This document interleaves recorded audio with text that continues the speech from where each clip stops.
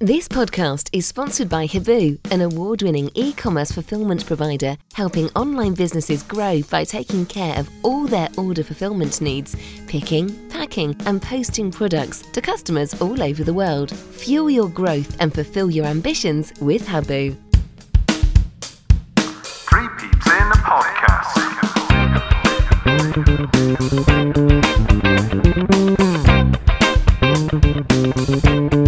Hello and welcome to Three Peeps in a Podcast, the bonus show. Before we get started with our usual post-match reaction, we'll be joined by Richard Gould for that, so looking forward to reviewing the Sunderland game. Today is Friday, we haven't had the game yet. Matt is with me as always. Matt, it's the first home game of the season. Sun's going to be out. It's hopefully going to be a great spectacle with the gate absolutely packed out. Yeah, it looks like it's going to be buzzing, doesn't it? I mean, Sunderland always generate an atmosphere wherever they travel.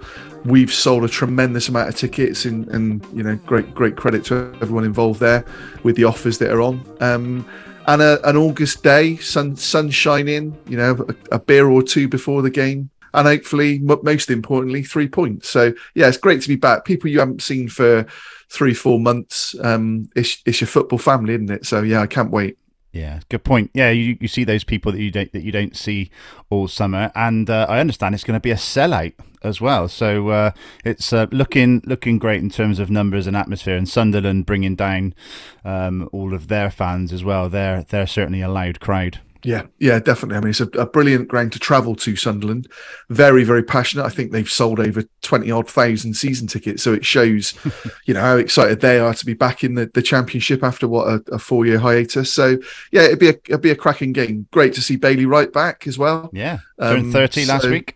Did he? Yeah. So, hopefully he doesn't get a birthday present with a victory. But, really looking forward to it. And also, you know, we'll say it as well, you know, an opportunity to pay a tribute to Stoney Garnett as well. You know, so hopefully sun shining, 3 points would be brilliant. Yeah, absolutely. Well, we've got a guest with us before we bring in Richard Gould for the post-match. We've got a man making his hat-trick appearance on Three Peeps in a Podcast. So it's another key ring going out the door, and it's Mark Kelly. How are you, Mark? Hey, Patch, how you doing? Wasn't I one of your first? Yeah, absolutely. I think you were. Yeah, you joined us to when we opened the Sports Bar and Grill. That's right. For a World Cup or a Euros, I think. I'm not sure. 2017, probably 2017. Yeah, no, thank you. Great to be back on. And like what Matt said, I think very much looking forward to the occasion tomorrow. We just had our sort of pre-match meeting with our key heads here, and everybody's very excited. You get this at the start of the season. We've had a busy summer at Ashton Gate.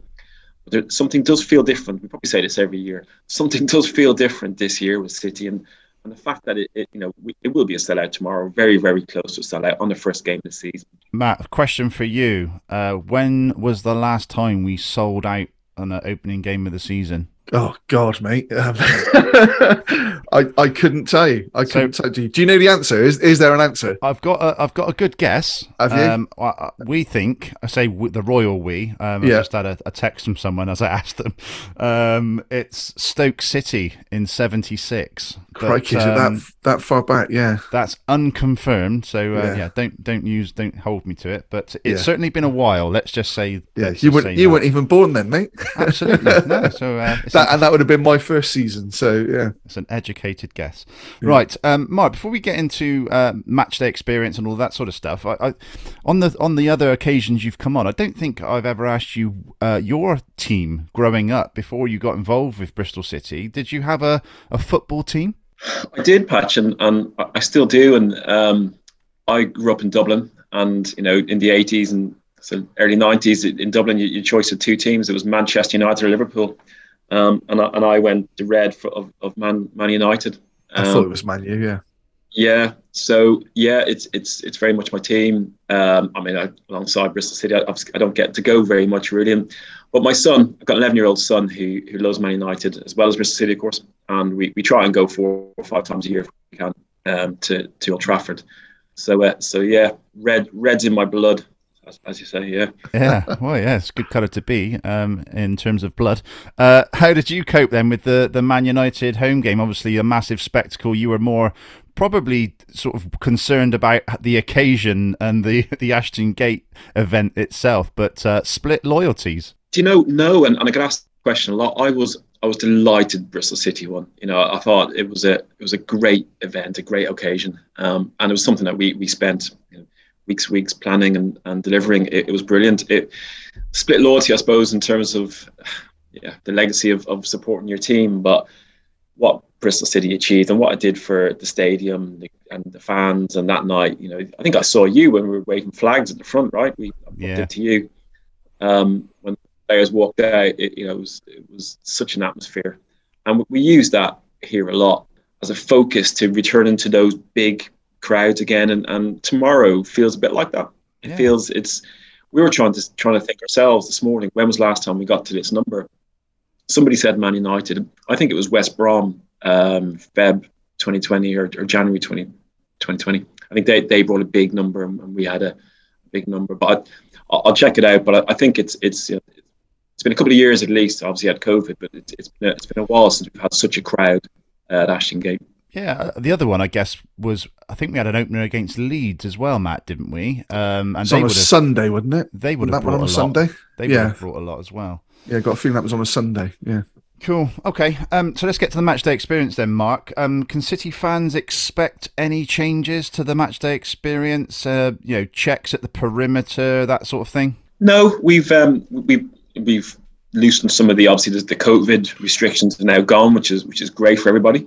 And that's this time last year we were talking about it again this morning. This time last year we were looking at check and test, and with the usual security process is in place. Obviously, the EFL and all the clubs are being very open about their clampdown on pyros, and we have to do our bit to that as well. But there should be no difference to previous years. We want fans to come and feel welcome and be welcomed into the stadium. We don't want to be militant in any way. And that's the brief for our security team, was keeping people safe. I think tomorrow, again, the fan zone is back in. We've got live music. We were sort of thinking when we were planning this last month, what can we do to recognise Sunderland coming? As you say, it's 4 years since Sunderland won the championship. And I said, well, how much was a pint back then? And it was $3.60 for season card holders. So we've mirrored that. We've put that offer on as a bit of recognition to against Sunderland. Been here 4 years ago, and just to try and get that good feeling, encourage a bit of an earlier walk up and get the atmosphere going early. The players absolutely respond to that atmosphere. We all know that. You walk out and the crowd is buzzing. You can feel it in the air. So we're really trying to encourage that tomorrow. In terms of food and beverage, we've got a few more vegan outlets. We're trying to modernise some of our food and beverage. The fan zone will have a couple more choices rather than just your traditional meat. Otherwise, very much the same. We've added a few things in each of the bars. It's a bit of a journey this season. I don't like to do everything for day one. I like to sort of change over a period of time, because then by sort of November and December, the fans get tired of what it is. So we've kind of got a year plan, a seasonal plan to add, remove as the season goes on in terms of different products and different initiatives. But again, this year, it feels different, and we work very close with Richard and the team at BCFC to really drive fan sentiment, and that's great. That's not saying we haven't done that for a number of years, but it's definitely higher up the agenda than it has been, and that's important.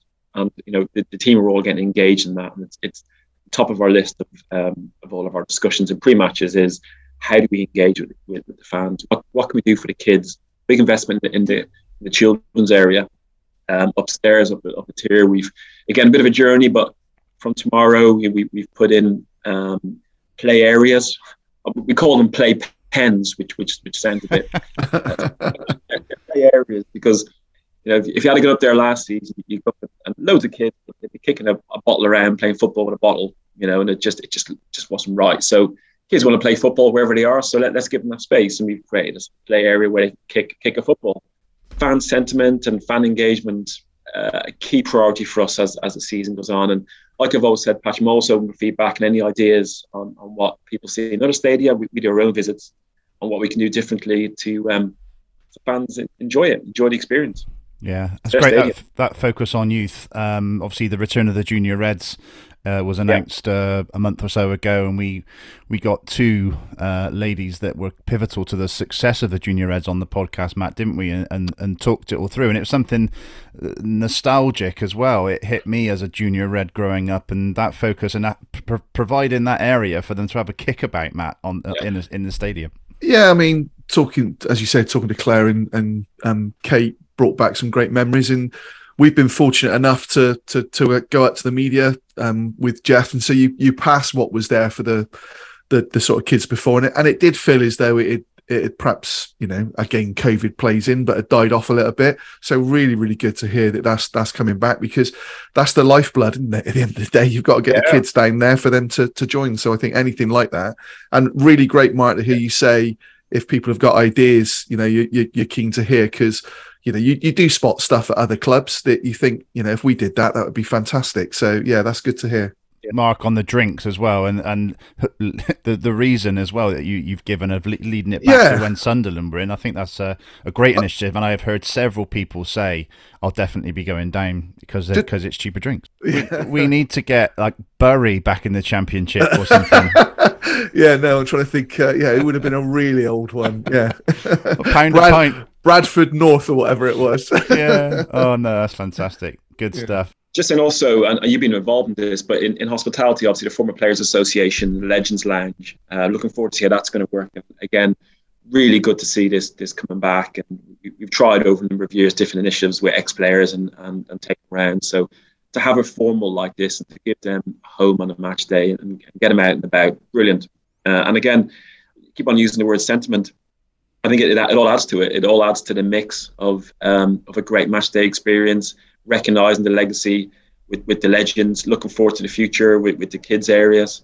So I think we're in a very, very good place. This is only match day one. We've got a whole season. We've got the ambassadors on duty, so Paul Cheesley, Jansen Derrick, Dave Rogers, Tom Ritchie, Trevor Tainton, Jeff Merrick, Tony Thorpe and Gary Hours, and also visiting former players, so players that are coming back for the odd game here and there. So we've got Ray Cashley, Mike Gibson, Bobby Williams, Rob Edwards, Brian Drysdale, Jerry Sweeney, and also families of players who are no longer with us, Jimmy Rogers and more recently Con Sullivan as well. So bringing those players back, giving them an experience, walking some of them around the hospitality, doing a bit of Q&A, and then doing the pitch parade at 2:45 is something, as a fan of 30 plus years, it's been a real privilege and honour to be involved in. And also, I always used to get excited about players returning, whether they were on the pitch or just being paraded on the pitch, Matt. It was always exciting to see how they would get, what sort of reaction they would get. And usually it'd be positive. Yeah, I mean, I think the key thing is it's the legends, and that's what we want to see. And Mark makes a brilliant point. It's it's taking a look back at where we've been and who we've had, but also with the kids, it's going forward. A huge amount of credit to everybody involved, former players. It really has a hallmark of Richard Gould as well, and what Richard Gould is doing. And that's not because I know Richard's on the show afterwards, but it's been long overdue. And Richard and now Mark and his team, were fully behind it. It only makes for a stronger club. So yeah, I'm really, really looking forward to it. And Ray Cashley was the first goalkeeper I ever watched Bristol City when I was watching Bristol City play. I'm fortunate enough I got to know him because he used to deliver the Weston-super-Mare Football Club lottery tickets. So would regularly rock up to my door and I would buy tickets. So did you see his goal? That'd be really good. I wasn't. No, I think that might have been before my time. Right. Okay. I think it was early 70s, but yeah, I mean, it's brilliant to see Patch, and credit to. I know the amount of work that you've done, and obviously Neil Palmer and Scott Davison, but so many people. Rose, it's just great to see, and for Mark and his team to, we've got an area now as well that the former players can go to. It's just brilliant, and it's what a football club the size of Bristol City should absolutely have. September 1973, Ray Cashley's. There you go. So I was going to say 73 as well. Always stick to your guns. Yeah. Mark, question for you on the safe standing. That came in last season. How did that go? And is there any scope or thoughts to expand it? I don't know, across the back of the South Stand? I think it went very well. Again, sometimes no no noise suggests that it's working. We didn't hear too much after the first couple of games from the fans in those areas. We're very pleased that we're one of the first clubs in the Championship to do it. And a lot of visiting clubs, a lot of the other clubs came to visit to see how we did do it. We're lucky in that space that the rake allows it to happen. So it's a perfect location. There's no media plans to extend it across the South Stand. I've seen a load of queries to why. We just really need to understand what fans actually want, and we will over this season. So do some more surveys in terms of safe standing. If you're putting in safe standing off the back around the back of the South Stand, then that will take up a lot of space. And we need to make sure we have the appetite of fans that wish to do so. And also, we are a dual stadium, so we need to make sure that it works for rugby and concerts as well, or we can look at some sort of temporary solutions. So we're one of the advocates of it. We were one of the first clubs to do it. We're very pleased to do it. It's how we do evolve it going forward. And the regulations are changing very soon, and it'd be interesting to see what other clubs do and how that affects us. So it's not off the table by any means, but there's no media plans to extend it. Okay.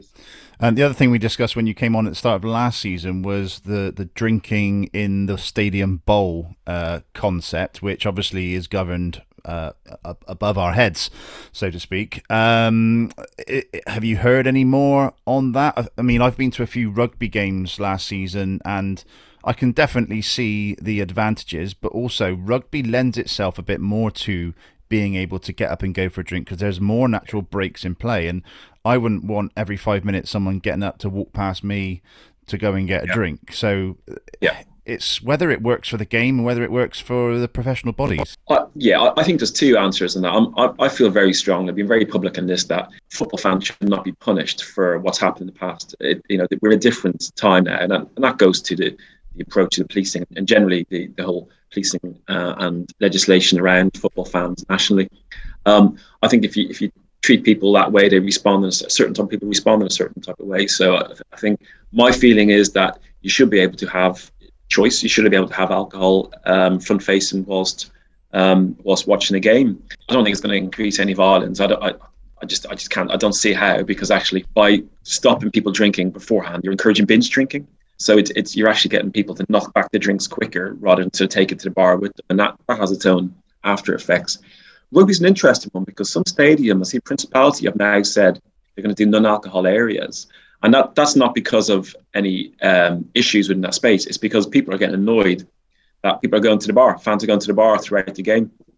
And you have to stand up and let people through. So that's I suppose the risk from my point of view is that you get people going if it's hasn't been a great first 10 or 15 minutes, people go to the bar, get a drink, come back, sit and other fans are getting annoyed. But I'd love to be able to see football fans being treated the same as rugby fans in the allowance of being able to have a beer should they choose to. And then as a stadium, we can make the decision on drinking areas, non-drinking areas, family areas, etc. I think we'll get to that. I'm not sure in the next year or two. It might come eventually. But I think the rules are softening. The next generation don't drink as much, I suppose, as we did in our generation either. So will it be as much of a demand? But I think these laws need to be loosened. You might need a splash zone as well if we allow it, I think. I think it's choice, isn't it, at the end of the day? And I agree with what Mark's saying. You're always going to get a certain type, whatever you do, but it's about the choice. So I think it will come. Especially when you've got it in rugby. So, yeah, I think it will come. Just generally, Mark, in terms of the sort of summer, how successful were you, or how successful were you with the concerts? Really pleased, Matt. I think after the break in COVID, to be able to do three big gigs, over 90,000 people coming into South Bristol. Really pleased. I don't know if you went to it. I think the Killers was fantastic. It was just, it was relentless. The Killers, obviously we had two different types of artists. The Killers and Elton John are completely different, completely different, aren't they? Yeah. But the Killers, we had the Manics first. So everyone got here early. They decided to play half an hour early, which is their prerogative. But got a bit of noise about that. So they're meant to start at 7:30. They rocked on at 7 because they wanted to get home over the bridge before the traffic. So they started early, which then meant we had an hour or loo between Manics and the Killers. And it was just bonkers. The bars were just heaving. Talk about drinks. I think you're lucky if you could get one, because everybody just went. Everybody left the pitch and tried to get beer. But it was all in a great atmosphere. We did 30,000 transactions in an hour, and that kind of shows you. There's only 30,000 people here, so that kind of shows you how busy it was. But it was a great atmosphere. We're very proud of the concerts we do. We invest heavily in transport. We put the buses on. We pay for the buses. We lose money on that, but it's important that we do this to be a good neighbour to South Bristol and to Ashton. So yeah, we're very pleased. Elton John was great both nights. The second night was better. Really pleased, and I'll be announcing soon the first concert, hopefully in September for next May. So we're looking to announce that early September. So still, I've got this aspiration that if we could do 8, we could, but we've got to work with the artists that are touring. So I'd like to do at least 3, if not 5, if not 8 next season. And those conversations have already started. We also had the UE graduations for 3 weeks. Yes, yeah. We 30,000 students in between match day as well, which is bonkers. So 30,000 students over, I think it was 14 or 15 days. It was brilliant, great to see, and again, it brought a different dynamic to the stadium that hadn't been here before. The stadium is doing what it was designed to do. When Steve had the idea of the 365-day venue, a lot of other venues weren't doing this. So it's really successful in doing what it was designed to do, and drive the sustainability of not just the stadium but also the area. We're a big employer. I keep on saying this. We'll have 400 staff working tomorrow. Average age 23. It's brilliant. Really proud of that. Load of kids, load of youngsters coming through. We recruitment days. I was there yesterday, recruitment day. The average age was 18, and we're trying to work with them to get them trained as quick as possible. So, yeah, all these aspects, the behind the scenes, is where we're really proud to be able to be a good customer to suppliers, be a good employer, and help out Bristol in its economics.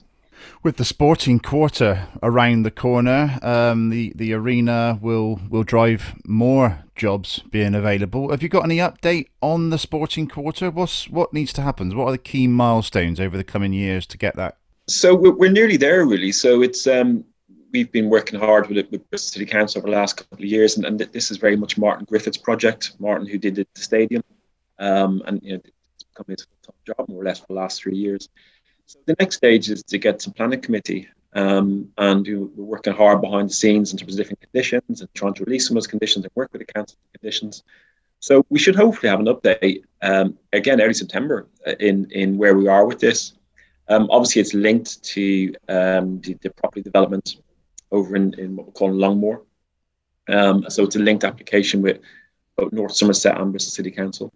But we're feeling very confident about it, and we hope to still open late 24, early 25, depending on when we can start to break ground. So we need a sports and convention centre. The community needs it. We're talking about netball and other sports that we can bring in, and basketball. Flyers definitely need it to be able to grow. It's very community driven, so we've promised thousands of hours for the community into the sports and convention centre. But from a business point of view, I could fill it next year for a number of weeks. Big conference and events that Bristol just don't get. They go to Birmingham, they go to Southampton, they go to other cities. They just don't come to Bristol. So Bristol loses out again because they've got no venue that can do 4,000 or 5,000 people. So we could fill it. I've had the inquiries. We got to keep on pushing them back. And the hotel, we could fill the hotel tomorrow if the hotel was open. I'm pretty sure on the opening game of the season that'd be full, 250 bedrooms. So it's a big requirement, not just for Ashton Gate, but for South Bristol. And again, your employment, the supply chain, everything else that brings. We're building a dedicated fan zone. So the whole match day experience is improved. Built-in stage, with an amphitheatre feel to it. It's going to be incredible. Just get it built, get it open. Matt, everything's happening off the pitch with what we've just discussed there, the High Performance Centre, the stadium. We've been saying it now for many, many years. It's just getting it right, getting that tune on the pitch, which we will hopefully be on the journey with Nigel Pearson turning the dial, getting his players in, getting players out that aren't on the bus, etc. So the future is only bright, Matt, isn't it? Massively, Patrick, and I think I was trying to think of any clubs that have got our kind of infrastructure, both stadium, training, etc., that haven't achieved that end goal, and I can't think of any. I really can't think of any. So the fact you can get that infrastructure in there, we've got that right now, and we're still, getting it right and developing it. Nigel Pearson, I think, now is starting to stamp his authority and that's probably the wrong thing to say, starting to get his own players in what he wants. I said last Saturday, the first 35 minutes was the best football I've seen under a Nigel Pearson side. If we can get that consistency, if we can improve this season, I'm not talking about promotion this season, although we'd all love that. But if we can improve this season and then into next season do the same again, but you get a little bit fed up of hearing players who sign to say everything's in place. We've got everything, and you're like, okay, well, then you be part of what we need on the pitch to make that happen. And you do, like I said, you think over time, it has to happen because you can't have the kind of infrastructure we've got and it not happen. And for Steve and Maggie's investment and John, etc., it's what we want to see. So, yeah. Excellent. Mark, thanks so much for joining us on the podcast. Always great to hear from you and what's going on and get those updates. So big thanks for coming on and try and enjoy yourself tomorrow. Yeah. Just one other thing very, very quickly, Mark, is as well, I just want to say thank you to you because you're always visible on a match day and you're always available for fans to stop and talk to you, which again is appreciated, I know, by fans. So thank you for that as well and for you and your team. Oh, thank you, Matt. It's very kind. And look, I enjoy it. It's the little cliche of find a job you love and you don't have to work. Christ, I get to come to football every other week and watch it and enjoy it as much as, enjoy the roller coaster, let's say, as much as you guys do. So I'm very passionate about it. I'm very passionate about my job and my team are very passionate. So thank you, Matt. It's very kind for you to say. No, I feel very privileged to be in the job that I'm in. And I mean that sincerely. That's a sincere response. So no, my privilege. Thank you. Yeah. Very well said, Matt, and big thank you to you, Mark, again. Stay with us. We'll be back after a short interlude with post-match reaction on a home win. Matt? Let's hope so. You might have to edit that out. But no, I won't. I'll leave it in there. Let's hope so, mate. Yeah, we're due one, aren't we? So, yeah. Absolutely. Right, take care. Cheers, everyone. This is a message from the Bristol City Former Players Association. Throughout last season, we brought a number of ex-players back to Ashton Gate. We were pivotal in delivering celebratory events, including the Ashton Gate 8 40th anniversary, and we also celebrated the stars of the 60s who were paraded on the pitch. This season, we will be commemorating some important moments in the club's history and some very important people who were part of our club. If you would like to assist with sponsorship of any of these events, please get in touch with me via email to events@bcfcformerplayers.co.uk. In addition, we are always on the lookout for any interesting artefacts from the club's history to add to our ever-growing Bristol City archive. Thanks for listening, and my email address again is events@bcfcformerplayers.co.uk. Thank you. Okay, so a big thanks again to Mark Kelly for joining us yesterday. But to the game, a second defeat this season from a winning position on a day that the result took the shine off a fantastic day. A bumper crowd, a great atmosphere, the sun shone for Stoney and Tinners, a Legends Lounge launch and more. So much to discuss on this podcast today. Lee's 3 words were Sunderland spoil Stoney Day. Matt is with me as always. Matt, where to start? A great occasion, but not very often we have the fairy tale day. We'll start with Lee's counting because that's 4 words, but we'll allow Stoney Day as one. Created Stoney Day as one. Okay, that's typical Bigsy. I'm okay, thanks, Patch. I think I said last weekend, it ruins the rest of my Saturday and then my Sunday. I did have a work upgrade last night, so literally from 6 o'clock till 1 o'clock I was testing, so that did allow me to take my mind off it. So that was one thing. But yeah, I mean, fantastic atmosphere. I genuinely can't recall walking in and seeing it as busy as it was. everybody buoyed, obviously, with it being the first game. It was a cracking atmosphere, all the red hats for the Stoney tribute. And a little bit like last week, really. Started off really, really well, played some really lovely football. The first half was fabulous, really entertaining from both sides. And then obviously the second half we saw what we saw. So, all in all, a brilliant day. And great to see the stands filled like they were, and hopefully, despite the result, I think with the atmosphere and everything, some of those fans who haven't been before or have stayed away will come back, because one defeat like that doesn't define our season, does it? So I hope that those fans will come back because of the experience the day. Absolutely. Bit of admin very quickly. The winner of the Jordan Hall Art Robin print from last week's competition was Claire Geraghty, who's actually undertaken a challenge to cover the distance of all city away trips on an exercise bike to raise money for Cots for Tots. So all the very best with that, and it's well deserved that she wins the prize. So lots of podcast prize giveaways, so make sure you're following us over on Twitter at 3PIAPC. This week's competition is a copy of Richard Latham's book, Bristol City Memory. Simply retweet the post for this episode of the podcast to enter the prize draw. Guest today needs little introduction. It's the CEO of Bristol City, Richard Gould. Richard, I was desperate for this podcast to be off the back of a win, but unfortunately it didn't prove to be the case. No, it wasn't the way, was it? Which is a great shame, because there were many elements of yesterday that were just a joy to be part of. But unfortunately, as in football, the results don't always go our way. No, absolutely. Well, Richard, we always start these podcasts with a check-in off the back of episode 177 on the regular show of Three Peeps in a Podcast with Talk Club.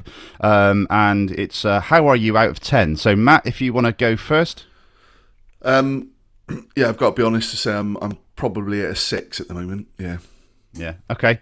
And I'm probably at a 7. I've had a bit of time to get over the game. I've just finished the editing job on the video of yesterday for the Legends Lounge launch. So that's really picked me up, really gets me going, and I think quite emotional actually stitching that together. I'm looking forward to sharing that with everybody. So, and obviously getting Richard Gould on the podcast this morning has given us a lift. So 7 out of 10 at the moment. Richard, how about yourself? I'm going to be like a barometer. I'm going to be 6.5 and rising, because nice. the sun is shining. We've got the women here at the High Performance Centre later on today with one of their last friendly games, and we've got many more games to look forward to. Yeah, no, fantastic. Thanks so much. Right, into the lineup then. We had a starting lineup of Bentley, Viner, Naismith, Atkinson, Sykes, James initially, but injured in the warm-up, so Masengo came in. Williams, De Silva, Scott, Vyman and Martin, with Tanner stepping into the subs bench. Matt, it was the same starting lineup initially, wasn't it, as last week, as we predicted? Yeah, no surprises, was it?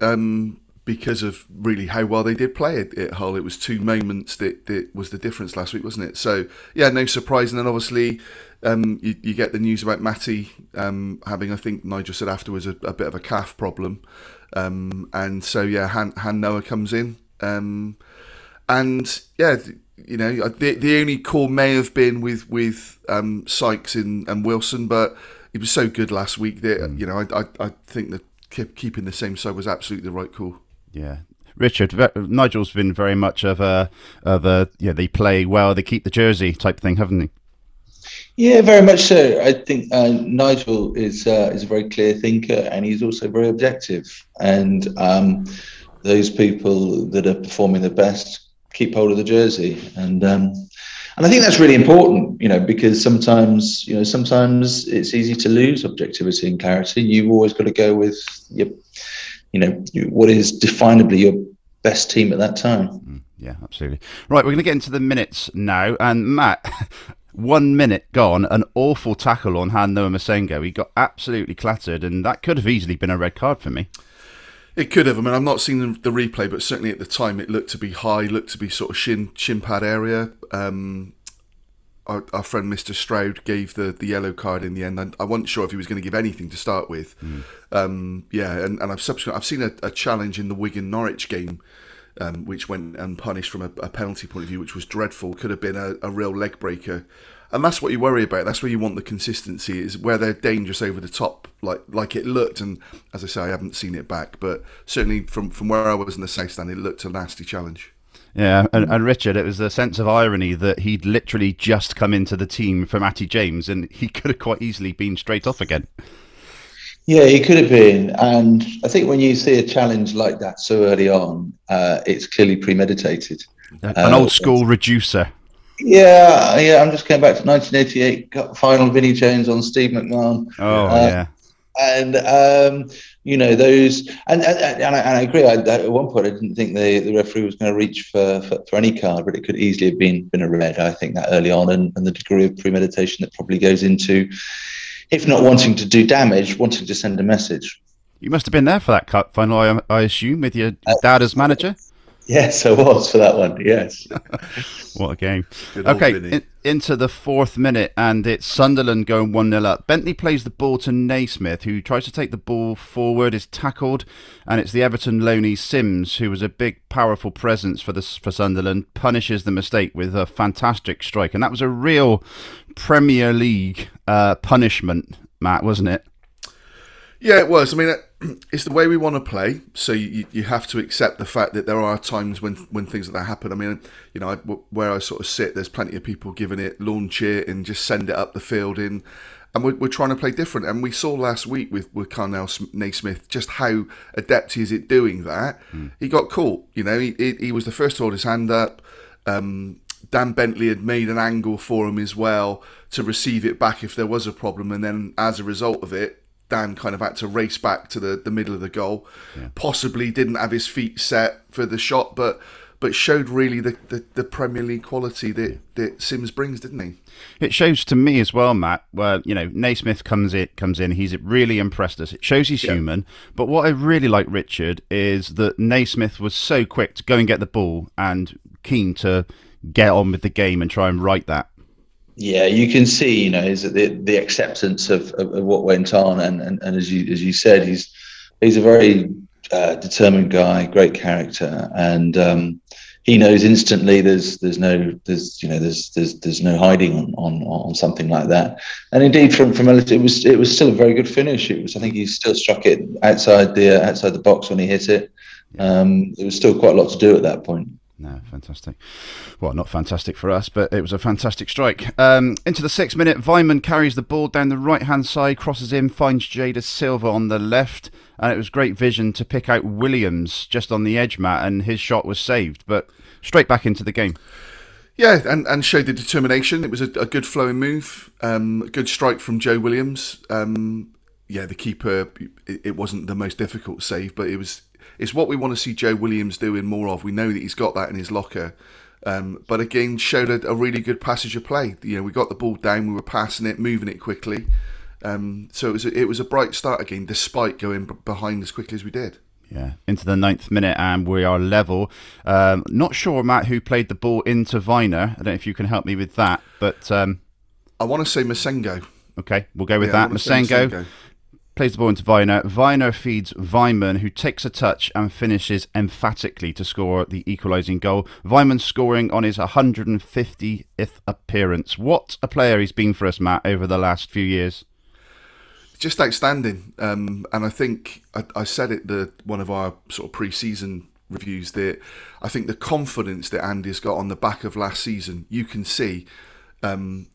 And yesterday he was everywhere. I mean, he was making challenges in his own box, but that finish just sums up where he is now in his game.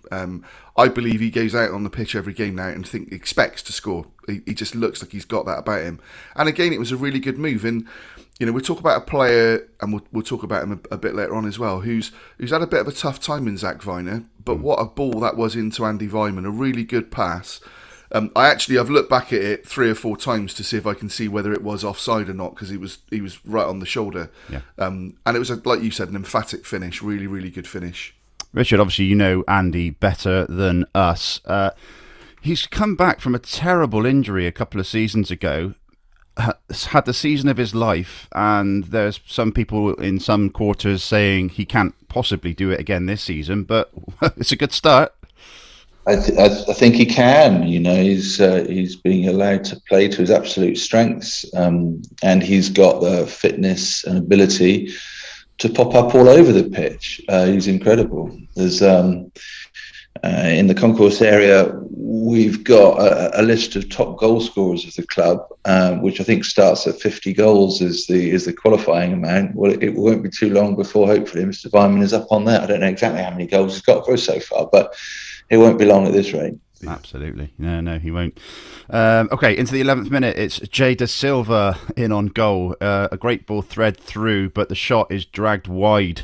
But City coming more and more into the game. 15th minute, Weiner and Weimann getting joy down the right-hand side again. Weimann neat 1-2, but just can't get the ball hooked in. Do you remember that one, Matt? It was a lovely 1-2, and he tried to get to the byline and hook it back across, but just couldn't get enough on it. Couldn't get enough on it, could he? But again, a really good move. Again, involving Weiner on that right-hand side. So it was... Despite that early goal when we got the equaliser, but it was an impressive start again, and it was a little bit like a basketball match. It was both sides kind of going for it, and maybe with Sunderland back in the Championship for the first time in 4 years, they wanted to go for it. But it was a really entertaining game. Yeah, certainly whips the crowd up when it's end to end. Yeah, exactly. Yeah. Okay, 28th minute, Scott carries the ball forward and Sykes' cross is cut out, but after some threats from Sunderland, City looking dangerous on the break, just need to get the ball in the danger area. 31st minute, it's Alex Scott dancing through the middle, feeds it to Martin, who takes a touch, and the shot just doesn't have enough pace. I think it takes a little bit of a deflection off a defender. And then Sunderland break, and it's a well-timed tackle from Weiner. But Richard, great to see Alex Scott firing and doing what he can do best, dancing the ball into the box. And maybe could have shot, but he saw Martin in a better place. Yeah, he's just a joy to watch, isn't it? That's what people want to see, and I think we used the term liquid football for a little bit last year for one of the goals, and that was similar. He used the term dance. He just dance through defenders like that, and it's Sunderland. Okay, they've only recently come into the Championship, but I think they're unbeaten since February of last year. So they're a very good, very momentum. Well. Yeah. Momentum carries them through, doesn't it, Matt? And when they come up, same happened to us when we went up from League One into the Championship. Exactly, and they're roared on by an unbelievable support as well, which makes a difference. That passage of play, Martin didn't sort of properly connect with it, but it's going in, and the defender has to cover back round and clear it off the line. So it was, it was one of those that a little bit more pace. I think Alex Scott made the right choice, having looked back to pass the ball, but it's a little bit unlucky. Other days that goes in. Just after that, Matt, there was a shot from distance, and Dan Bentley makes the first of two magnificent saves yesterday. Yeah. So important for us, and what a save! Yeah, huge, and obviously there's been talk of Dan because he's out of contract next year, and media reports club sniffing, but it shows the importance he is to us. That was at our end, obviously in the south stand, and it was a hell of a hit through loads of bodies, and he just does that. He always kind of shovels it away, but gets so much distance on it. You've picked up on it before, haven't you? The importance of the save and the importance of where the ball goes thereafter. Yeah, 100%. It's that thing that you can't push it straight back out. And Dan always seems to manage to push it away from goal and then reset. But, it's a really, really well-struck shot through crowds of players, like I said. So for him to get that sort of position was an excellent save. Okay, the half-time summary from Rob, as always. Really entertaining half, both sides carrying a threat throughout. Alex Scott has been back to his best today, regularly tucking into his smorgasbord of skills, with one superlative pass through to Jay Da Silva, who in all honesty should have at least hit the target. Fantastic team move on our goal, but a sloppy goal to concede. I like Naismith's ball skills, but his habit of taking a player on at the back rather than passing is too much of a risky option for me, and we've paid the price. Need to wrestle back the initiative for the second half, but believe we can do it. So Rob's basically saying there we're still in the game and we expect to go on and win. Yeah, smorgasbord. You don't get that very often in a football a football comment. Yeah, absolutely. And for Rob to be talking about it being an excellent first half says something about the game as well. Yeah. And that's no disrespect to Rob. I don't agree about the risk. that's the way we want to play, and Naismith is quality on the ball. So, the best in the world, your Messis, your Ronaldos, lose the ball. It is going to happen. Virgil van Dijk, the best centre-half in the Premier League, loses the ball. If you want to play like that, you commit to playing like it. And yes, throughout a season, you will get 2, 3 situations where you get tackled. But for me, keep doing it, boys, yeah. Yeah, okay, into the 50th minute, and we go 2-1 up. It's Weimann playing a neat 1-2 with Williams, then Weimann puts the ball into the danger area, and Martin applies enough pressure to force an own goal. Are we saying own goal? I don't know what officially it's been given as, but it looked like an own goal from our end. Yeah, it really did. Richard, what was your view on that? Yeah, been looking at the replays. I think he was the last man to touch it, and so I'm going to give it to Chris Martin. But that's only because he's a very big guy, and I'm still on the right side of him. Exactly. He's clearly claiming that one, and I think anyone in his position would. But it was great to go 2-1 up, Richard, and we were in the ascendancy. Yeah, we were. We just needed to. We wanted to be able to consolidate at that point, and that was the priority, because to go from 1-0 down to 2-1 up, that's when we would hope to then try and keep those points in our bag. Absolutely. Okay, into the 52nd minute, so it's literally a couple of minutes later, Sunderland equalise. It's Sims again. He takes on Viner, cuts inside and finishes well, Matt, for the equaliser.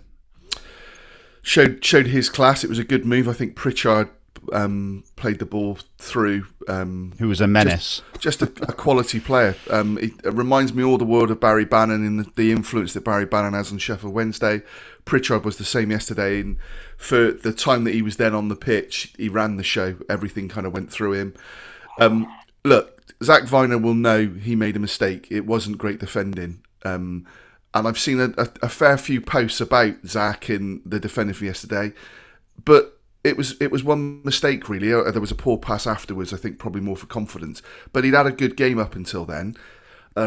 It's potentially a concentration thing, but fundamentally, you're talking about a Premier League player. Yes, he should have shown him outside, and not allowed him to come in. He probably overcommitted in his run to try and challenge back. That meant, again, his sort of body shape allowed Sims to come in.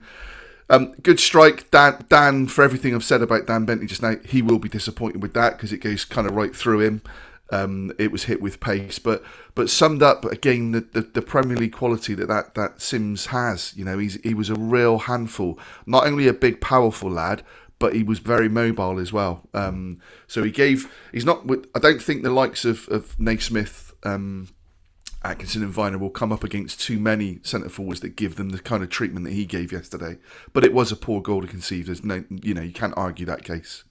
Okay, 55th minute. Sykes goes down in a heap, and for all the world you think he's going to be coming off, he actually gets booked for his troubles as well. Yeah, a worrying minute there, Richard, for Sykes. Yeah, it was. Certainly looked as if he was in trouble. He was signalling to the bench very early on. Yeah. Kane Wilson was getting ready to come on. I think it was a foul, but I don't know if there was. He clearly got some kind of a late start, because Sykes is a very tough guy, and if he's on the floor, there's no play acting going on there. Okay, he does come off a couple of minutes later after coming back on. Wilson comes on. At the same time, Viner off and Closer on. So, Matt, pretty much like for like in terms of formation. Did you see that? Yeah. I think, again, Tim coming on because of the presence that Sims was giving, and obviously Sykes because of the injury that he got on the back of a similar sort of injury last weekend. So it shows the commitment he's got, and I think Nigel said about it when he signed that it's the character of the man as well, and he puts himself about. He's a player that, I'll openly say, the first pre-season game, Pat, I said to you I wasn't sure. From that point on, he's just impressed me every time. So yeah, good to see, and good to see him sort of on his feet, wanting to try and keep going. But not able to. But yeah, I think it was the same formation. And great to see Kane Wilson getting out in at Ashton Gate. Well, Richard, 66 minute, I've got Sunderland smell blood here and are dominating, and Wilson was in the thick of two attacks, really. We wanted to see him on flying down the wing, but he was called into defensive duty quite quickly. Yeah, he was. I think there was one particular one where he coped with it really well because it can't have been easy to come through to that. We made reference about Premier League quality a few minutes ago. I'm trying to get my head around that, but having just watched Bournemouth highlights, yesterday, and with us looking comfortable against Bournemouth a couple of weeks ago, albeit a pre-season friendly. I think we've got a lot of quality. It kind of shows the depth of quality that you've got in the Championship too, but it's just makes it a fascinating, sometimes frustrating league. Oh, absolutely. Yeah, anyone can beat anyone in the Championship. That's what we love about it. Obviously, we do want to be in the Premier League, but the Championship is fascinating. Okay, into the 70th minute, it's a Naismith corner. Atkinson, again involved in a wrestling match, but gets his head on it, Matt, but no penalty. I don't get it. I mean, his shirt is pulled all around his body, and Keith Stroud. I don't think he was, any worse or better than I saw yesterday. But there's this edict for referees to allow the game to flow more, and I think they're missing certain things by trying to do that. And that was case in point. I mean, it's my only thing. And again, I'll say what I've said before. If you've got someone in the middle of the pitch as captain, I would expect the captain to be in the ref's ear, and actually doesn't necessarily mean you need to be a captain, but your leaders, I'd want someone in his ear saying, are you watching that? Because it's clear. If that's VAR, that's a penalty without a shadow of a doubt, and that's 2 weeks running now where Rob Atkinson's been practically assaulted and come away with nothing, and I don't get it. I don't know what they're looking at. The assistant referee on our side was dreadful yesterday. He missed the ball being out behind him at one point and didn't see it. Didn't seem to want to make a decision either on a few corners. No, there was a challenge on, I think it might have been Kane Wilson, or maybe even... Well, there was one where Andy Vyman got pushed in the back and he didn't give it, and it's right in front of him. And then there was another one that he let go in and Mr. Stroud gave it. But yeah, that one, Patch, was ridiculous. It was a clear penalty. Richard, we spoke last week on the podcast with Gary Hours, and he said about the referees' meetings that clubs have before the start of the season. Were you sort of party to that? Are they saying they're letting more go? Or no, I wasn't in that meeting, but it was widely reported. But I think someone like Rob Atkinson, I agree that the last couple of games he has been impeded. I don't know whether and he's a very big guy, so he takes some stock. So if he's been prevented from getting to the ball, it's not the wind resistance that's doing that. Into the 71st minute, it's Alex Pritchard causing problems down the left. A pinpoint cross and a header from Stewart, who gets above Naismith and makes it 3-2, Matt. And that was a real kick in the teeth. Yeah, a real kick in the teeth. I mean, Pritchard again, quality on the ball. Put a ball into Stewart, and I know he's got a nickname because I heard it on a Black Cats podcast. Well, I thought they said Rod Stewart when they announced this. Did they? Yeah, no, it's not. No, it's Ross. Yeah, but scores goals. He's a bit of an ungainly looking character, but scores goals. And again, Naismith will be disappointed. He's got above him. It's a header in the centre of the goal. I'm not going to. Again, Dan Bentley will be disappointed because of where it goes in. But it was a point where they did only then look like one winner, didn't they? And so disappointing to concede in that manner again. Poor goal to concede. Yeah. 73rd minute, it was a great ball in. Wilson squares and doesn't shoot, and then Atkinson shot is blocked. Do you remember that? Wilson cut in on the right-hand side. Yeah, I thought all the world he was going to shoot. Again, right in front of us, and it's probably a conversation that Nigel Pearson needs to have with Kane Wilson, because he did it last week as well, is that you got the ability. I know you were the assist king last year, but he's in there, and from where it was, all right, I can't see from his angle where the keeper is and what's on the line to know whether he feels he's got a shot. But for all the life of me, I genuinely thought, you got to shoot from there. Yeah. Into the 75th, 76th minute, Stoney, Garnett and Tinners both got a great round of applause, Matt. You had your hat on. I could see it from where I was sat on the other side. Yeah, I did. And it was lovely to see some hats sort of thrown onto the pitch as well, just as a corner was being taken. I saw one land in the corner, but we've spoken about Stoney last week, well received round of applause. It was, and nice to see the messages up on the boards as well beforehand, and Downsy at halftime making reference to another couple of fans as well. So we're a family club, and there are fans that do. Stoney was probably the most recognisable, wasn't he? So to have that kind of tribute, was it's very sad, but nice to see it observed like it was. Yeah, absolutely. 76th minute, it's birthday boy Conway on for Masengo, and he's clattered straight away. It was a welcome to the game, Matt, wasn't it? I was a little bit worried about it because it looked to be sort of back and shoulder, and Tommy Conway's not that sort of player. I mean, he's desperate to do well for Bristol City. We've been fortunate enough to have him on the podcast and meet him a few times. I just think he is an absolute quality human being, let alone footballer. And when I saw him go down like that, he's just not someone to stay down. And I was thinking, on his birthday, when the lad, all he wants to do is probably, that his birthday present was 3 points in the goal, would have been. But thankfully, he was able to get up and see the game out. So... But yeah, it was, again, another challenge where you think, surely there's more in that. I don't even think he got a free kick for it. No, not at all. And a couple of corners. One, both from Alex Scott. The first one was a poor delivery, and the second one was much better.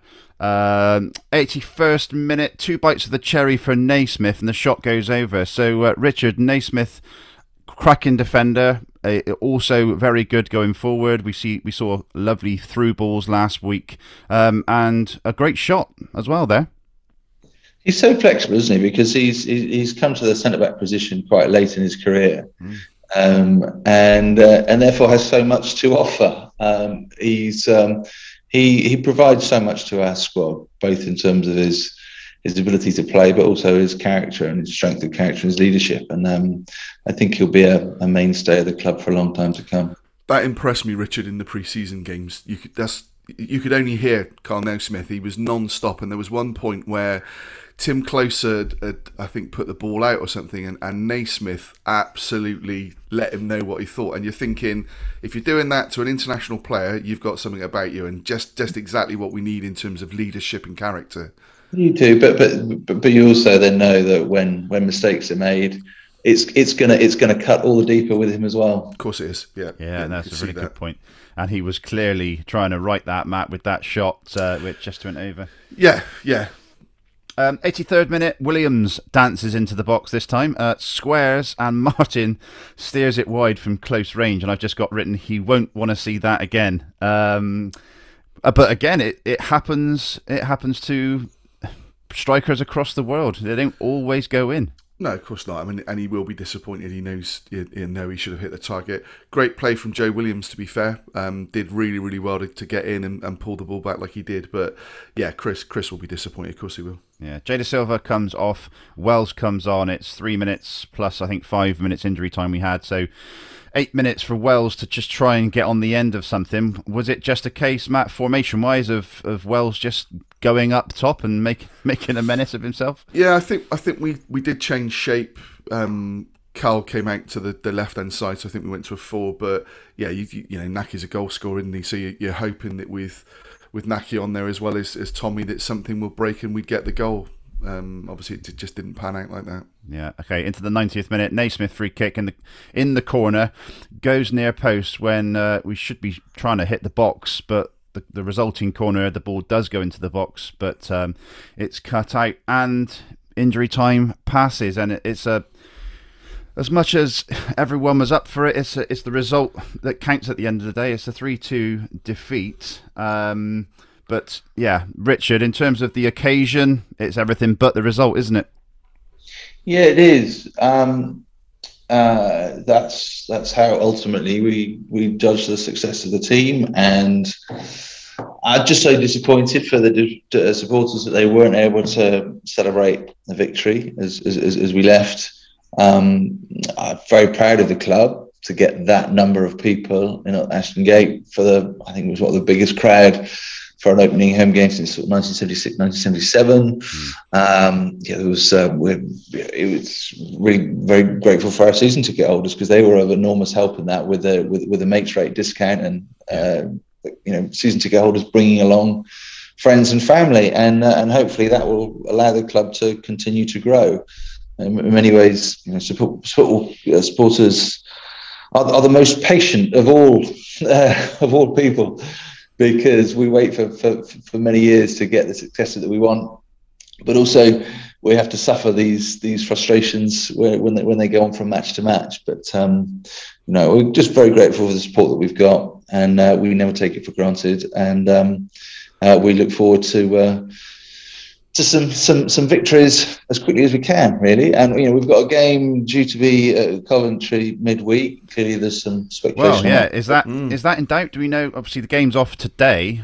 The Rotherham game has been cancelled. I've been looking at the comments that have come from both Coventry City and Wasps. I think the pitch was supposed to be renovated during the summer, and it wasn't. Mark Robbins has made some damning comments about how the pitch is dangerous, and therefore, if it was too dangerous to play on a Sunday, I'd be interested to see how that they can, how Wasps, who have got ultimate authority for the pitch because they bought the venue from Coventry City Council some years ago, how they can bring that back into play by Wednesday. So we're in dialogue with Dave Boddy, the Coventry City Chief Exec. We have been since Saturday morning, just to try and come up with some resolution, and hopefully the game will go ahead as planned. If not, then we'll let fans know as quick as we can in terms of what other arrangements will be made. And clearly, if it's cancelled, then we'll make sure there are refunds and stuff. But hopefully, that won't be the case. Yeah, absolutely. Yeah, looking forward to that midweek trip away. So, Matt, we're going to come to our ratings a bit later on, but obviously whilst we've got you, Richard, just a few sort of general questions, really. Obviously, you're 14, 15 months into the job. How are you feeling about the first sort of full year? Are you enjoying the challenge? Yeah, I really enjoy it. It's a privilege when you get to do a job that I've got. There's a lot of ups, there are a lot of downs sometimes, and we want to get more ups as we go on. Being part of the club is great fun. I love what you and Scott and Rose have been doing with the Former Players Association. I think that adds great depth to what we do. You see the level of passion and support within the city and indeed beyond the city, because our reach is very significant when you look at the heat maps around the southwest. We really have, as a club, a big impact on people, and we just want to make sure that when people wake up on a Sunday morning, it's with a smile on their face, remembering the 3 points that we put in the bag the day before. But that's not always the case. Yeah. Well, from our perspective, Richard, you've certainly opened the door. The first event, the Ashton Gate 840 years, was a massive team effort across the supporters club, across the Former Players Association, and many members of Bristol City Football Club. And yeah, that was just a joy to be involved in. And I guess thank you for asking us to get involved. Clubs, supporters are. We only have to look at the travails that have gone at Derby County over the last year or so, and even Sunderland, who we've probably all been watching, all watched the Netflix documentary, and you see the pressures that are at play within the club, whether it's the finances, the desires of the supporters, the pressures of the players, transfer market, and all the rest of it. It's a fascinating sport to be part of, but the essence of it, and indeed I think all sports in this country, comes down to the club and the supporters. Yeah, fantastic. Financial fair play has been something that I, for one, can't get my head around. Is there still a risk of points deduction? When do we think we'll know any more on that? There is a degree of uncertainty on that. We don't know quite what the last position or what the final position will be. But UEFA have issued new rules and regulations now, and they, I think, will be converted to something that works through with the Championship and the rest of the Football League. Alongside that, there are discussions going on within the Premier League about redistribution of finances, particularly with regards to parachute payments, and also what goes down into the Football League. So there's a lot in the mix at the moment, and I suspect that that will solidify over the next 6 to 9 months, and perhaps provide the bench work going forward.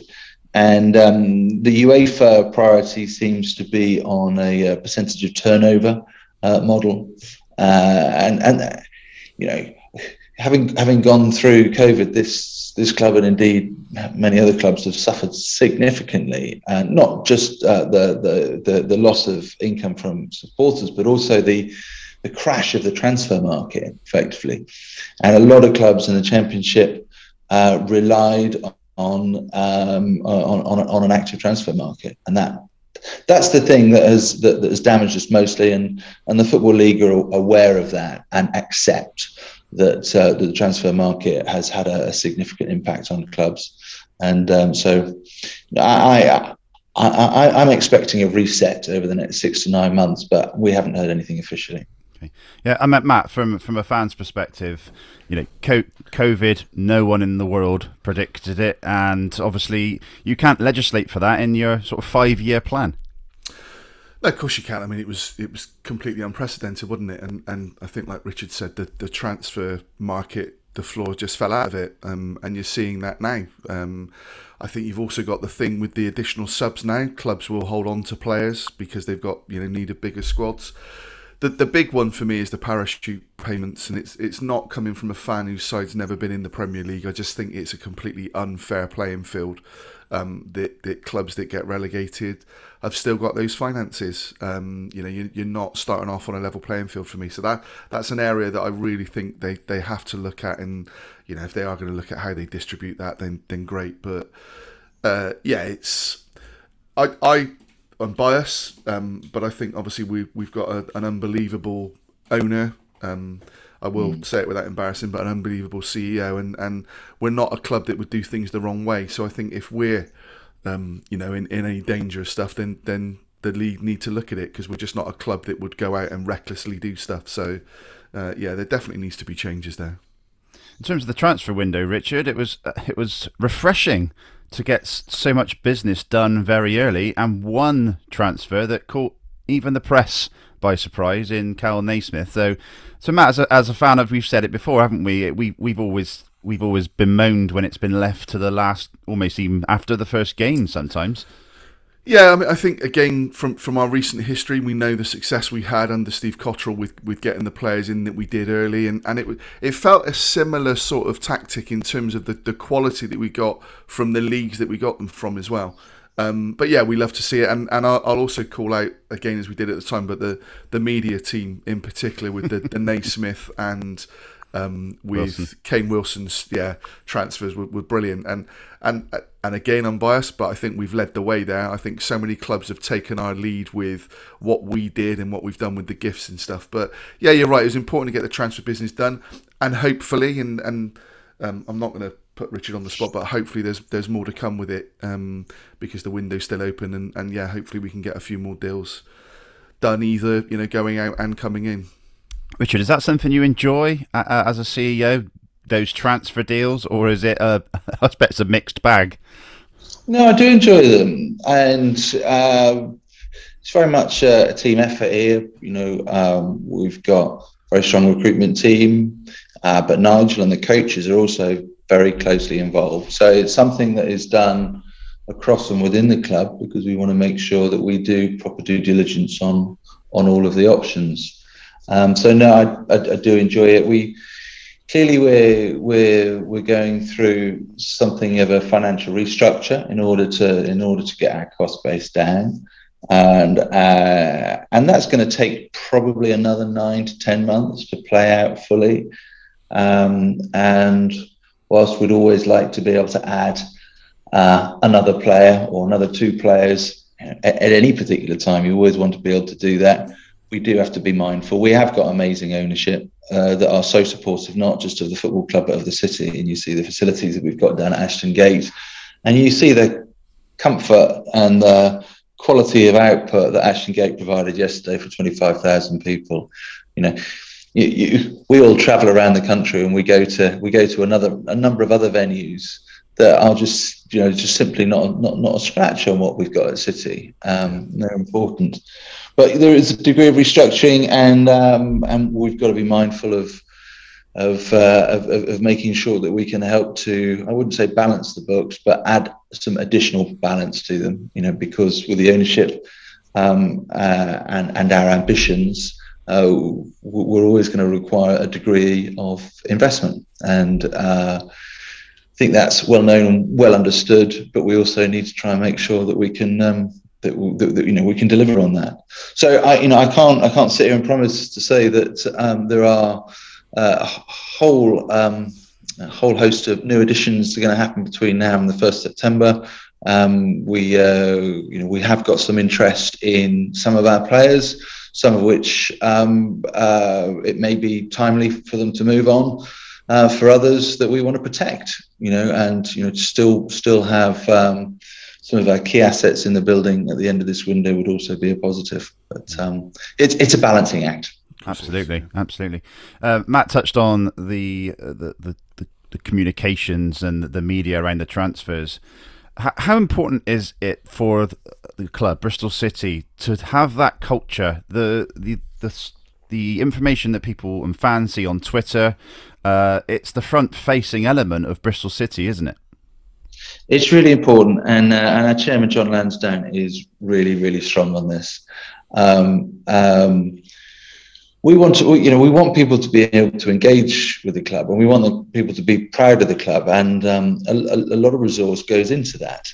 If you were to strip sport back, it's effectively a content. That's what we deliver. We deliver content, but we don't want to just do it for 90 minutes on the park every Saturday or Wednesday, because people, such as podcasts such as this, or whether it's engaging content online, it's important.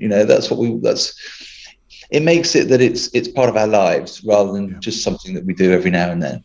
And I think the quality of output that we've got is really strong. And we lead the way in that. And we've got effectively an in-house agency called Fever Pitch that John has created, which reinforces the good work of Dave Barton and his team on the sort of the drumbeat, heartbeat comms. And I look forward to seeing those releases as much as anybody. Yeah, the contract renewals of Tommy Conway and Sam Bell, for example, the quality of those videos was fantastic, Matt, wasn't it? Lovely to see, wasn't it? I mean, the Tommy Conway one, seeing him up at the training ground and sort of reminiscing, and the photos from him as a youngster. Yeah, it was brilliant, and again gives you that feeling of it's our club. It's what you want to see, and nothing is better, and it's a long ambition of mine, and whether we ever get there and whether it's even possible in this day and age, but to see a team that's filled with local lads, academy players, is it's exactly what you want to see. Everybody loves a homegrown player coming through, don't they? So it's quality. Richard, on one thing around loans. Obviously yesterday we saw Sims for Sunderland firing on all cylinders, causing problems. Nigel said over his tenure so far that loans are something that he doesn't look at. Is that a steadfast no, or no? That I think that related to his position last year, whilst he was still shaping the squad, and he's gone on record in the last months or so that he very definitely would look at loans, and we do look at loan options. But we also have to look at the value of them, the cost of them, and also the clubs. We know when players are looking to go out on loan and clubs are looking to place them, they want to know that they're going to get games. That's what they're after.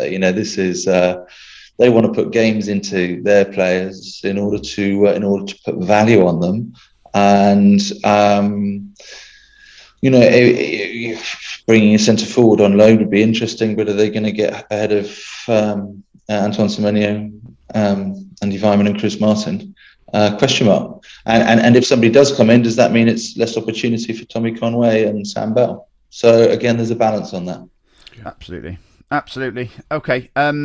So in terms of you and your previous role, I was just interested to know what's the big difference between being a football CEO and involved in the cricket. Is there a big difference? No, surprisingly not. I mean, there's a bigger emphasis on player agents, but that aside, no. My previous role at the Oval and Chief Executive Surrey, it's very, very similar. We judge ourselves on our ability to win games. We take pride in the pathway that we can provide for young local players to come through and break into the team and have great careers. And we really enjoy having a club that is well supported, growing, and creates interest to the wider community. So no, the principles are all the same. Some of the tactics are probably a little bit sharper in football, and that's all good fun. And also just interested to know, obviously you were a commercial director here back 2001 for 4 years. And then coming back to the club. How was that? How was that coming back to a role, not a role, but a club that you'd been at before? Yeah, well, it was really helpful because there are lots of friendly faces, and that makes things gives you a smoother transition. The biggest change was the investment in facilities that we've seen, and the fact that we're now playing in the Championship. When I was last with the club, we're in League One, and now we've been in the Championship for 8 years, and long may that continue up until the point we get promoted. But the level of facilities, both at Ashton Gate and here up at the High Performance Centre, are extraordinary, and they are. I'm going to use the legacy word. Apologies, I'm not on. I don't want to jump on too many bandwagons, but these are the sorts of facilities that will strengthen and protect the club for decades to come, because they're the kind of investment that can only be made when you've got the kind of ownership group that we've got that does and has looked on such a long horizon.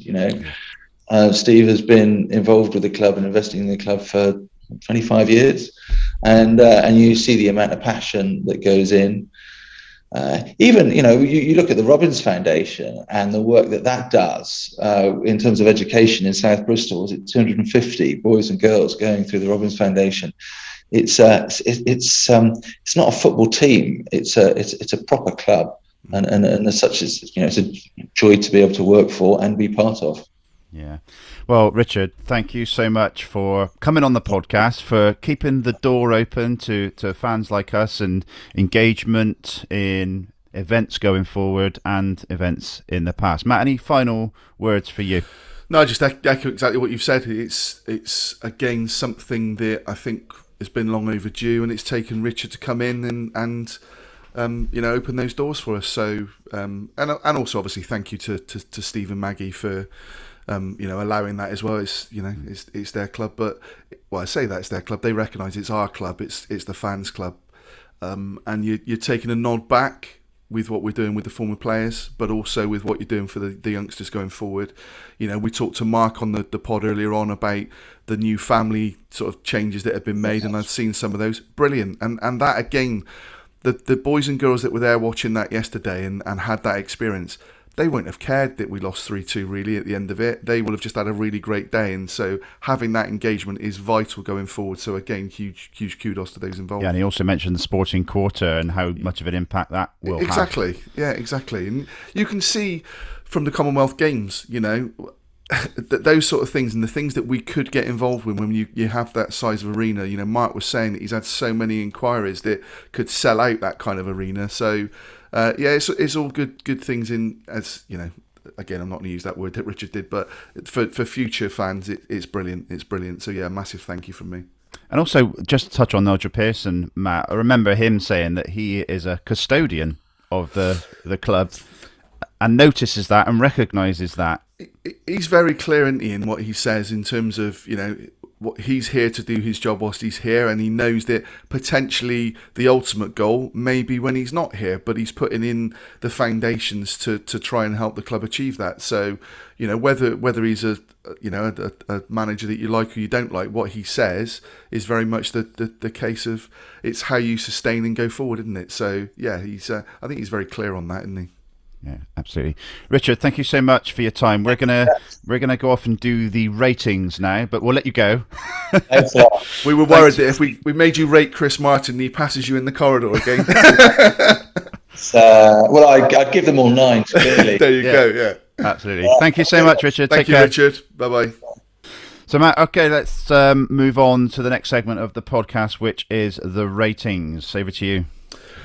Okay, again, Patch is a difficult one in terms of first half, second half, but you know we rate on the game, don't we? So I've gone Dan Bentley 5. Dan made a couple of good saves, no two ways about it, but I also felt he will be disappointed with probably all 3 of the goals. I'm not apportioning any blame to him per se, but the first one, it's his ball into Naismith, and I've said that's the way we want to play, but he then comes back and it's a shot in the middle of the goal.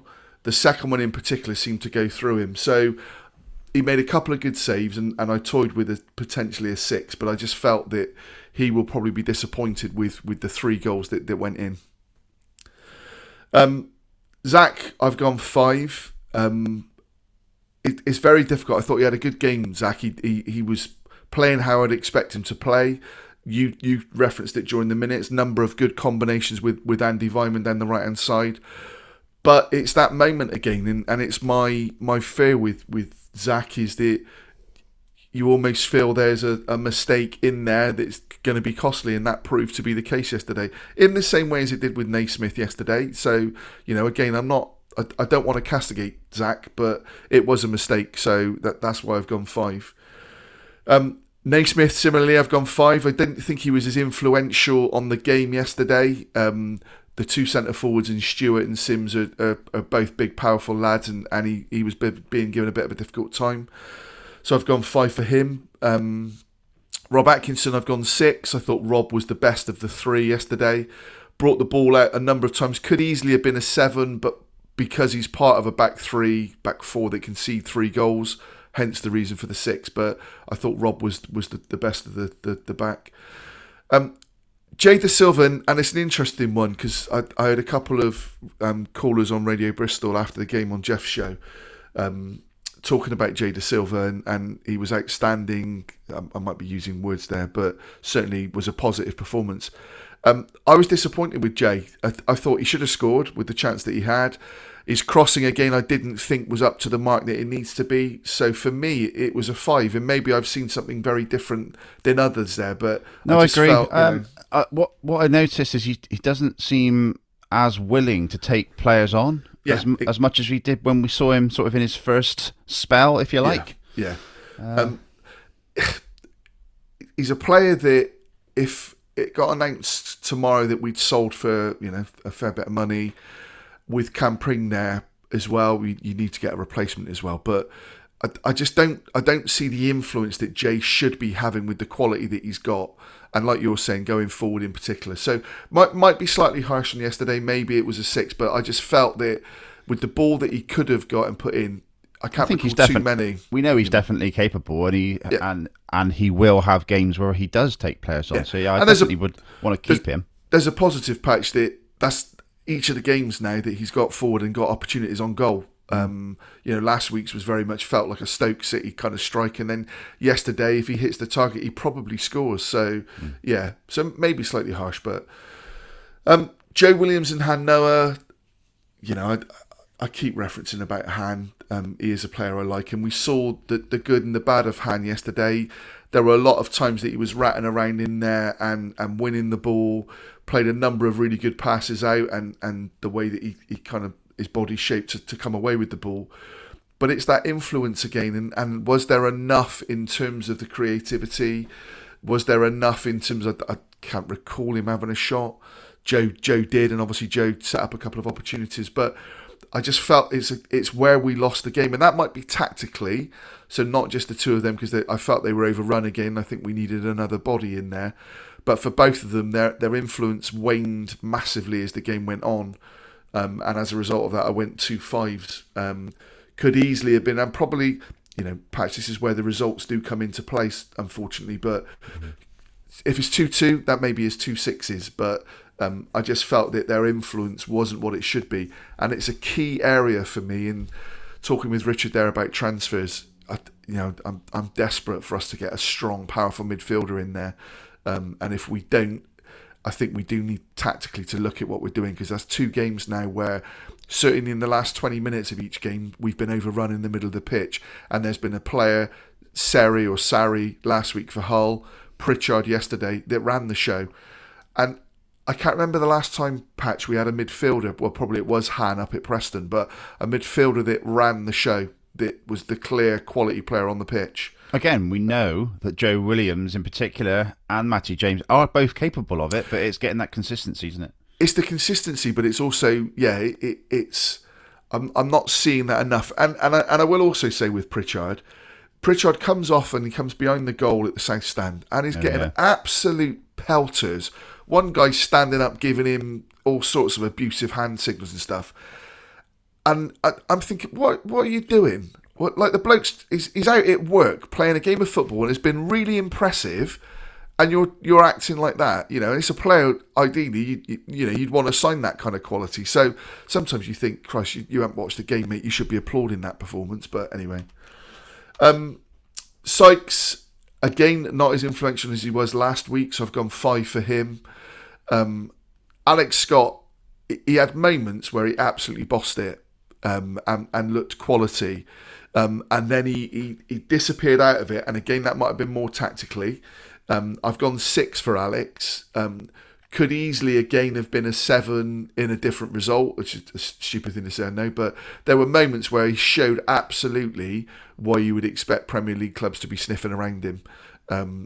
He really is a player that I'm sure there will be bids coming for him, whether it's now or whether it's January, because if he can perform like he did in spells yesterday, and your word, that consistency, and bear in mind, this is really still his pre-season, having had that break. I know he was in the Euros, but didn't play every minute for that, and the way that your training is going to be slightly different. So yeah, so 6 for me for Alex. Chrissy Martin, I've gone 5 because I've given him the goal in this, despite what I'd said during what we were saying. But when I did the ratings, I did. But it wasn't a Chrissy Martin performance that I've come to expect from him. I felt he was a little bit off the pace yesterday. So he was the one. I think had he not got the goal, it would have been a 4 for me. I just didn't feel he was at the level, the mobility that's needed up there. I think the defenders sort of had his number a little bit as well in terms of headers won and things like that. Exactly. Where he's usually much better. He's normally the most effective player on the pitch for that, isn't he? So, yeah. And then I think the final one, Andy Weimann was 7 for me, a man of the match. I just felt that it was, again, a non-stop running performance. Obviously the goal again, but other numerous elements of his game yesterday that you wonder, Patch, that where would we be without Andy Weimann at the moment, because he sets the tempo so much. So for me, Andy was the man of the match yesterday. Okay, and the average is 5 point something? I think it's 5.36. Yeah, 5.36. Okay, so... And for Nigel, just very quickly, it's got to be a 5. It's a home defeat. As I say, I think tactically we got things wrong as the game went on. So, yeah, it's got to be a 5. Question for you. Do you think that the Matty James late change had an impact on proceedings? Maybe the start, maybe the goal? No, not in terms of the goal, because I think it was from a sort of passage of play that the midfield weren't involved. Did it have an impact? I think it does in terms of what Nigel Pearson sees. I'm probably a little bit ignorant to what Matty James brings. I'm not going to sit here and say, we missed him and what a brilliant player, because I've said last week that I worry that he's not got the energy. But obviously what he does bring to that side, I'm missing, and I don't mean that but there's an influence there that obviously he has, and clearly, in the middle of the pitch. And you want actually, Han probably isn't going to be here come next season. But he's not signed yet, so you would have thought that if he had an intention of, he would have done. So you want to see Matty James and Joe Williams forming that partnership. So after last weekend, and starting off the way we did, it was a blow. So hopefully it's not too serious. I'm sure Nigel Pearson said it was a calf problem, and I don't think that was the problem he had last year. I think that was more of a heel issue. So hopefully it's not a reoccurrence of anything. Okay. But yeah, he obviously has an influence patch, clearly. Okay, right. Well, we don't know if we're playing Wednesday or not. Well, I mean, when you look at the pitch, and I didn't know whether there was an option for it to be switched to being played at Ashton Gate. Who knows? I guess not, because of what that would mean in terms of ticketing arrangements and everything else. Well, and staffing. Yeah, exactly. Can't suddenly say, right, we need 400 staff in for Wednesday. But similarly, Patch, you can't see how they could switch it to an alternative venue because of that. Because if you can switch it, then so I think it's either played. Or buy. I don't know what that situation is in terms of the buy. I mean, you do sort of feel, whether it's their responsibility or Wasps or whoever, but it's their football pitch that they play on. They should have an involvement in it. You do feel that they're negligent on that. So, and I want to see the game play because it's not fair on the fans. But it's... Let's assume it's going to be on, right? Yep. Changes. Do you give others opportunity, given that we've lost the first two games? Do you start Conway? Do you start Wells? You won't have heard it, but Nigel Pearson was asked that question by Rich on Radio Bristol and said that, no, he wants these players to basically win a game to get that confidence. So dependent on injuries, Sykes, maybe you don't risk Sykes and you bring Kane Wilson in. Personally, I would bring Tommy Conway in up front for Chris Martin, but it wouldn't surprise me if it was exactly the same side patch, Okay, cool.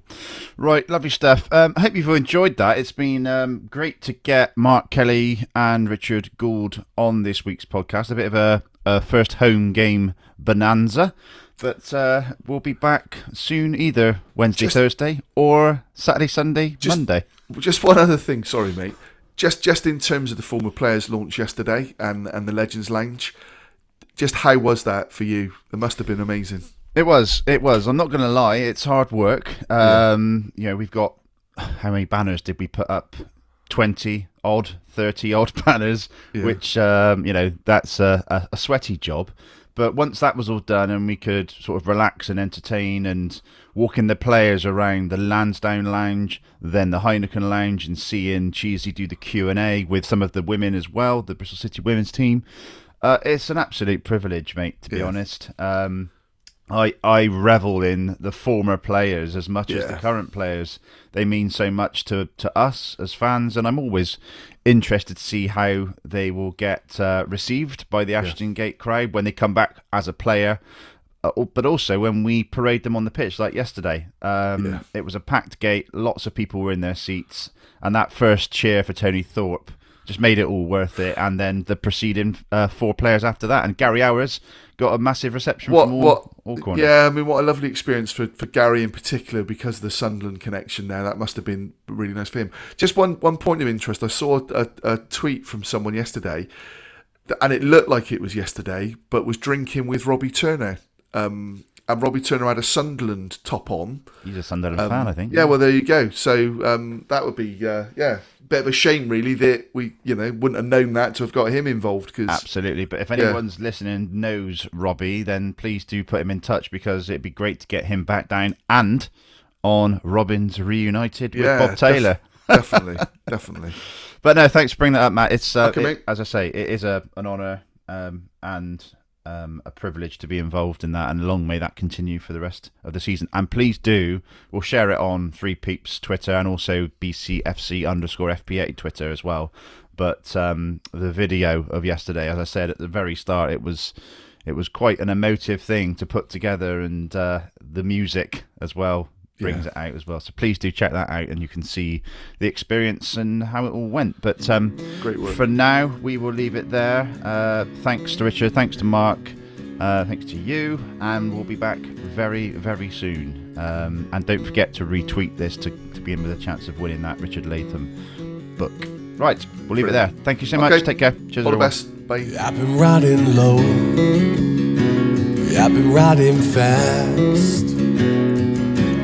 Gonna take this moment, I'm gonna make it last. Cause you don't know me. Don't be quick to judge. Cause I tell you something, I don't care that much. Don't come around here preaching your goddamn rules. Don't come around here.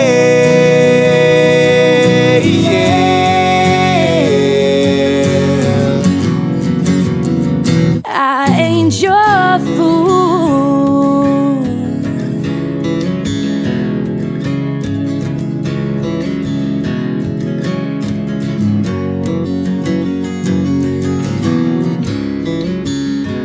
You're gonna regret it if you stay in this town. I'm no savior, I will take you down. This here town, You know it ain't that big. it don't take long to know just what I did. Don't come around here preaching your goddamn rules. Don't come around here.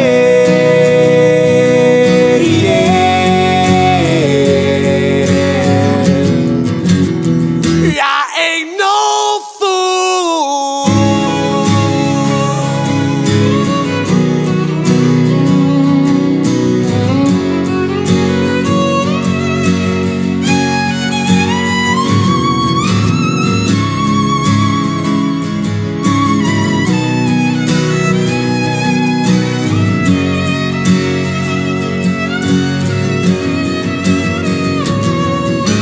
No, don't come around here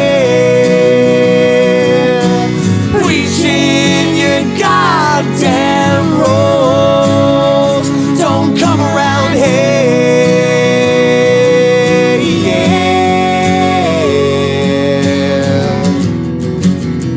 I ain't your fool. Because you don't know me, I ride low and fast. Gonna take this moment and leave you in my bed. I'm gonna keep riding, looking in the mirror. Watching that little town slowly disappear.